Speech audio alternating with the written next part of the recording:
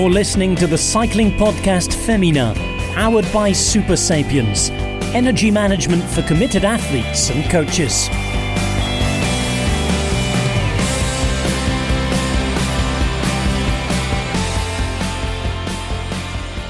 Annemiek van Vleuten is an exceptional woman. That might sound like an obvious thing to say given her racing credentials, but for me, it's more than that. Engaged and engaging, she's not someone who waits to be asked for a quote or an interview. She happily puts her own voice out there. And it's a voice that has been hard-earned and worth listening to. Winning her first 5 races as world champion last year, this year has been geared to timing her peak for the delayed Olympic Games. Yet she's still taken 5 wins along the way and currently holds the Women's World Tour Leaders jersey. It's that jersey that led Van Vleuten to get in touch with me a short time ago, or at least quotes about the jersey that had been completely misreported, it turns out, and had formed the basis of a discussion on the cycling podcast Femina. Van Vleuten is a regular listener to the podcast, so she didn't hesitate to send me a WhatsApp to tell me we had the story completely wrong. So who better to lead an extended corrections corner than Annemiek van Vleuten herself? If nothing else, I knew I'd be in for a fun and fascinating catch-up. Still guessing on fueling? Not sure what or when to eat or drink on rides that matter? Never again. Optimise your fueling strategy with real-time glucose data, actionable insights, and personalised analytics. We're here to help you achieve your performance goals. Go to supersapiens.com for more on how to track your energy levels and fuel for success. So Annemiek, first of all, let's clear up our discussion on the podcast, which centred on what it now turns out to be misquoted quotes from you. I had read a news article saying that you were delighted to be wearing the Women's World Tour Leaders jersey and that it was more important to you than race wins. And we discussed this on the podcast because we find that so unusual. It was the first time I'd heard a rider of any calibre saying that, never mind someone like you. So we were really surprised and thought, oh, that must mean something about the Leaders jersey. But actually, you said the complete opposite, I understand. Is that right? Yeah, so there was not any word from that interview that was a translation of my audio interview afterwards. No, for me, it is about winning races. And I'm not at all interested in gaining points for the World Tour Leader jersey. It's very prestigious to win races. And that's also the beauty of cycling. And if you start to race for points, it makes also racing less interesting, I think. So I always race for the win. So it was super funny for me to hear this in your podcast. It was a miscommunication with my team. They had a really bad audio file. So that's why they translated me wrong. And I made a joke to them, like, you apparently don't know me so well yet, because otherwise you would not have written this down. But they apologized for it. So, it's all cleared up now. But for me, it's racing is about winning races. And that's also for me where it should be not so much about classmen. I'm glad you were listening to the podcast, Annemiek, and were able to correct us on that. I mean, one of the things that we find interesting was that since the Women's World Tour in its current form was launched and since the jersey was brought into being, we sort of questioned from the outside or observers of the sport, I guess, just what significance the jersey has. So from what you're saying, it sounds like it doesn't yet have any significance. Is that correct? Yeah, I think it's correct. But I have to say, when I was in 2011 and I made a really big goal out of to win the World Cup, we had then 9 races that were the World Cup races. For me, it was a really big goal. And it was also really nice I was super proud of wearing that World Cup leader jersey and also to win it in the end. So then I was racing for the points. And for me, when I was younger, I found it very prestigious and really cool thing to win. And maybe also for the young rider leader jersey, it's also really something really nice. But the question I have is that, maybe the teams are not so happy with it because it takes a bit away of responsibilities to show them. And also in the men's World Tour, you also don't see it. So it should be equal. And I think also there's no prize money involved. So if you win it, you get 0 prize money, €0. So it's not very a prestigious thing. And I think it's better to have like super beautiful, focus on the beautiful World Tour race itself, but not so much, don't make a classment out of it. I'm way more happy if you have like more World Tour races that like Paris-Roubaix, like that's a World Tour that's something I'm really happy with, but not so much with the overall classment. But I would hope that the UCI is investing more to support organizations to get to a World Tour level, for example, or to help them with television coverage. Or I think they should invest their time and energy in this. We've more momentum building towards the Tour de France Femmes. What do you think of that race as a concept? And do you welcome the fact that that's coming into being next year?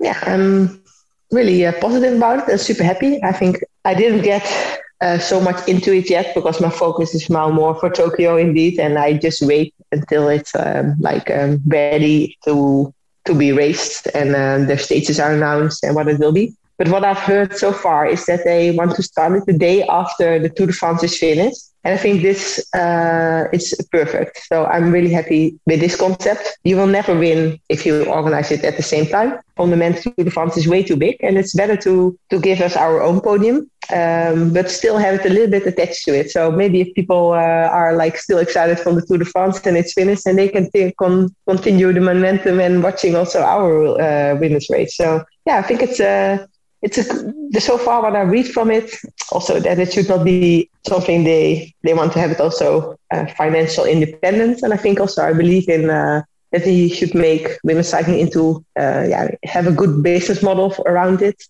We should also sell our sport. It should not cost money, but I think this is possible if organizers play it smart. And I think we're ready to sell women's cycling. So I like that concept also. From a rider's perspective, what will a successful Tour de France Femme look like? And what kind of a course does it need to be to justify the prestige that the name brings to it?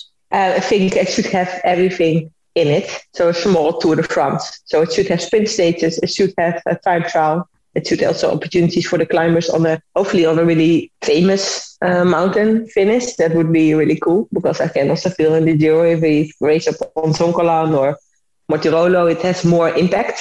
It's also more easy to explain to the people at home what you're doing actually in Italy or in France at that time. If you say, it's maybe a big dream for me to finish one time Alpe d'Huez, for example. But yeah, let's not forget about the sprinters. So it should have all the ingredients and also some intermediate stages. So I hope stages with really nice ingredients to make a really interesting race. But that all type of riders are interested in racing the Tour de France. So what about the Olympic Games then, Annemiek? We are getting ever closer and it has been a long time coming for these games in particular. How do you feel at this stage ahead of the Games? Excited, but not as excited as I hoped for. To be honest, I was in London and in Rio Olympics there. And this Olympic Games will be completely different.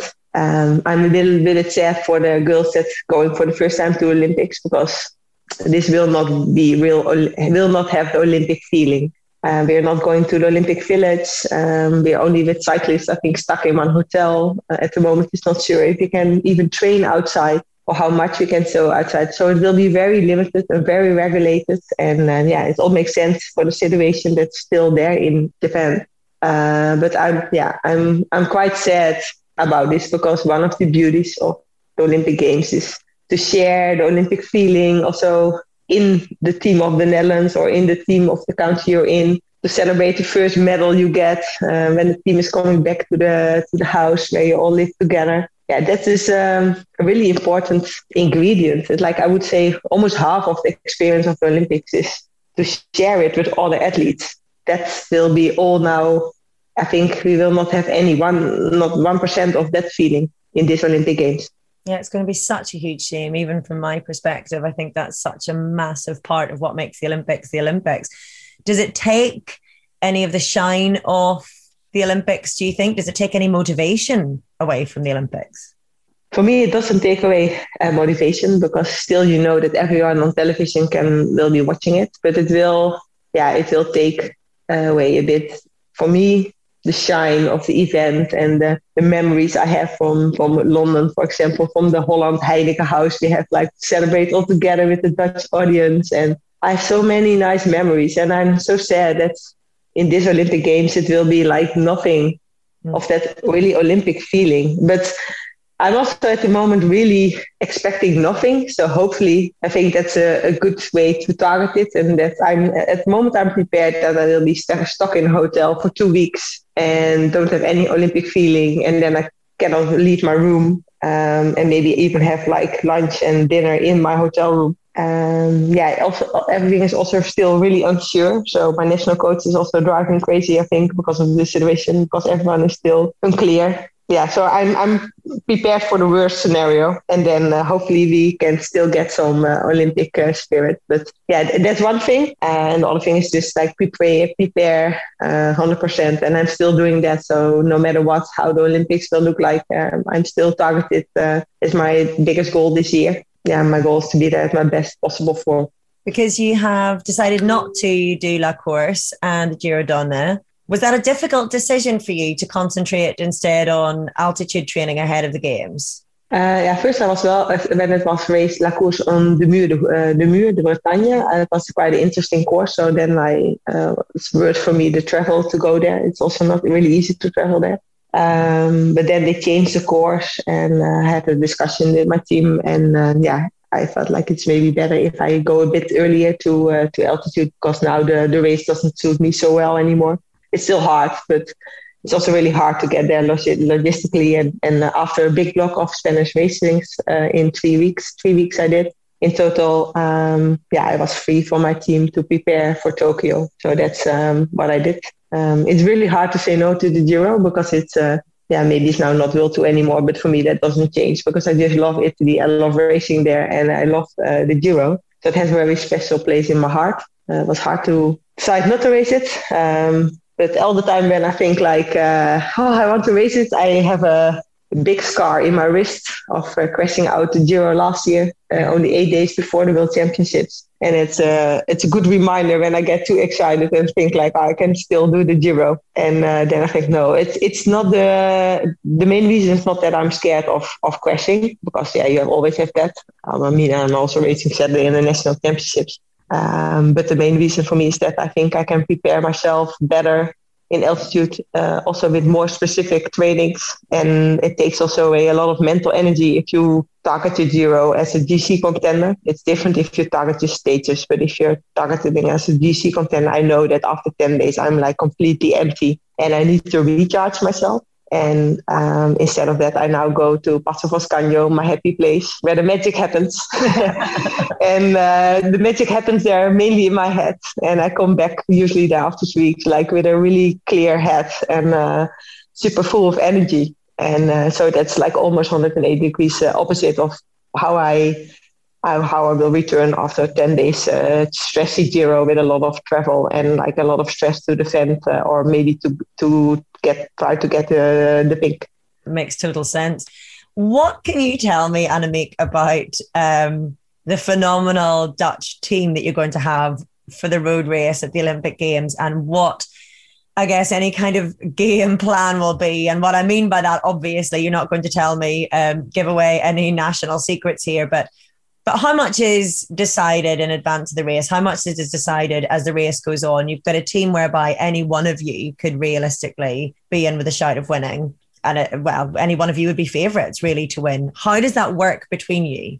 Yeah, so Monday we have a meeting in Papendal here in the Netherlands. So we will be all together and we sit down, and sure, this is one of the points to discuss there. So after the national championships, we'll have one day together with like all kind of fittings and clothing, but also this will be one part, and also to get prepared and ready for Tokyo, what we can expect there.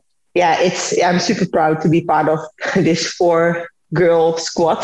Yeah, it's a dream team. But that will also mean that a lot of people will only look at us. So we will have the pressure, and that's I know how that is. So that's we're also really prepared to have the pressure. So that's also not new for us. We're just having an amazing, strong team. And I think it's also a really balanced team, because if other countries want to beat us, they also cannot wait for the sprint. So they will make it also more interesting that we have more cards to play. And if they want to isolate us, they have to do something. Because, I think if they all wait, we have Marianne Vos and also Demi Vollering, they're quite fast. So, I think it's a super balance. Yeah, it's super fast. So But also a really big impact will be the climate. So I think it's a really reduced peloton. I'm a bit sad that there's only 63, I think, riders. I'm super happy that in next Olympics it will be equal with the men. For me, that's a really important thing. I think this is really not okay situation. Okay, but we have to deal with it. It makes it also more interesting if you have 130 riders. So now we have only 5 countries with 4 girls. So it will be also hard. There will not be not many countries that take the responsibility. And I'm always a bit anxious that it will end up in a not so interesting race because of this. It's a bit my anxiety for one of the biggest races everyone's looking forward to. But I also warn people it's a race where we have the lowest level in quality in 4 years because there are so many girls at home with only 63 riders riding there. So yeah, I really hope it will be a really interesting race because it's super important also for women's cycling that we have like a really exciting one. I'm confident in my team and I'm also confident in that we have so much responsibility and professionalism in this team that we will not ride against each other. So I think we will make each other stronger. That's really interesting. It matters to you then as you're riding for Olympic glory that the race is interesting as well. That's a factor of consideration for you. Yeah, I think I feel still really responsible to develop my sport, women's cycling. So that's one of the main reasons I'm extra sad that we have only 63 riders because there are less people, countries that can take responsibility in the race. There are a lot of countries that only have 1 rider. It's a big showcase. So a lot of people will only look at women's cycling 1 time in 4 years. And because it's on Olympics, and that's the moment to get more fans on board. So last Olympics, I did a good effort to have it not boring. Yeah, all in your own. Thank you for that. Yeah. That was a very noble sacrifice. It made it very exciting. But I'm so happy that I can say that I can laugh about it. And that's it's just a part of my life and of my cycling life. So I'm super happy that it's not a big scar in my head or something. And also I see in the Tokyo Olympic Games just as a new event. But it's for me important. I will be extra happy if it's also a really beautiful and interesting race. So I feel a bit responsible for that. I'm not really responsible. I cannot have that in my own hands. We have to do that together. But I hope it will be interesting. I love that though. I think that's beautiful to hear. So it matters, it just matters to get people invested and to realize how amazing the sport is. A last quick question, if you don't mind, about your new team. You've mentioned obviously that you had discussions with them about skipping races to concentrate on Tokyo. So I'm going to guess from that, and I know you'll correct me if I'm wrong, that you've reached a level of support from them with that. How have you found adapting to Movistar? It's a team that's had an awful lot of extra interest in it because of the Netflix documentary, and we're hoping that the women might feature a bit more heavily in the next season. How have you found the whole setup? So actually, I'm hoping that we will not be joining in the 3rd episode because I think the boys are doing it. Yeah, the boys are doing it amazing in the Netflix. They don't need us for the drama. No, I think maybe in this way it's good to have it separate. No, I'm a bit joking. I think the guys also have them in the ground tools every day with them, so they have everything recorded, and which makes it also really interesting for me. It was also really interesting to watch it. I think in the women's team, the team is a bit smaller, so it's also a bit more easy to change some stuff because we don't have the history they have in the team that they're doing it for years and years and years already. So I see a little bit, shorter lines, it's a bit more easy to maybe if we can change something that maybe we're a bit ahead of the guys in some points. That is just because we are a smaller team and we don't exist so long. So I don't 100% recognize what I saw in the Netflix in our team. Actually, I don't recognize it at all in the women's team. It's quite different how we are coached and because we're smaller. But I'm super happy in the team. I'm also really cool to see Emma Norsgaard resigning. It's for me it's also awesome to have her also coming into the team because she's targeting exactly the races I don't want to target. it makes me really proud that Movistar is not what first was said, like Movistar is Annemiek van Vleuten. Now they have way more girls that perform, and I can also see that a lot of girls in our team, not only Emma and me, but are like getting higher and higher levels. And it makes me so proud and so extra motivated. I think one of my motivation this year, extra motivation, is also the new energy is coming from riding with these new girls. They have an amazing quality and they have so much talent to develop in this team. And I'm super proud to be part of it. So it's not only getting myself in a better shape, but I feel really this year that it also gives me a lot of energy to, like for example, in the Tour of Valencia, to ride together with this team and to give them new experience and to experience new things together and race together and find each other. And it's a really cool environment. It really suits me. The South Mediterranean, a bit like relaxed, but also focused and also really professional with good material and but also some good laughs. I feel really at home. The cycling podcast Femina is supported by Science in Sport. Science in Sport, fueled by science. Thank you very much indeed to Science in Sport for supporting the cycling podcast. Always grateful to them for their support since 2016. If you want 25% off all your Science in Sport products, go to scienceinsport.com and enter the discount code SISCP25 at the checkout. Throughout the Tour de France, we will be running a competition in conjunction with Science in Sport to win a bundle of Science in Sport products. All you have to do is predict the winner of each Sunday's stage, beginning this Sunday, stage 2. Go to thecyclingpodcast.com to enter our predictions competition, Super Sunday competition.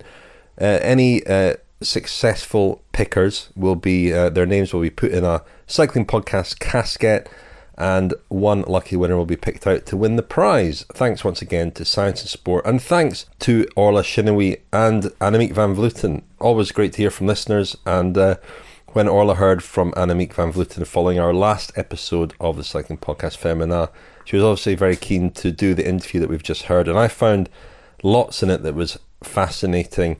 Her talking about the Olympic Games, missing races in order to focus on those. Some lovely lines about the Movistar Netflix series as well. I hope that she changes her mind on that and the women's team do let the film crew in next season, because that would be fascinating to contrast them with the men's team by the sounds of things. But yeah, great to hear from Annemiek van Vleuten, and we'll see her next at the Olympic Games in Tokyo after the Tour de France. A reminder that throughout the Tour de France we will be producing nightly episodes, and Mondays to Fridays, Kilometre Zero, 5 episodes a week of Kilometre Zero. So join us in Brittany from Saturday, and following the Tour de France, we will return that week with the next episode of the Cycling Podcast Femina.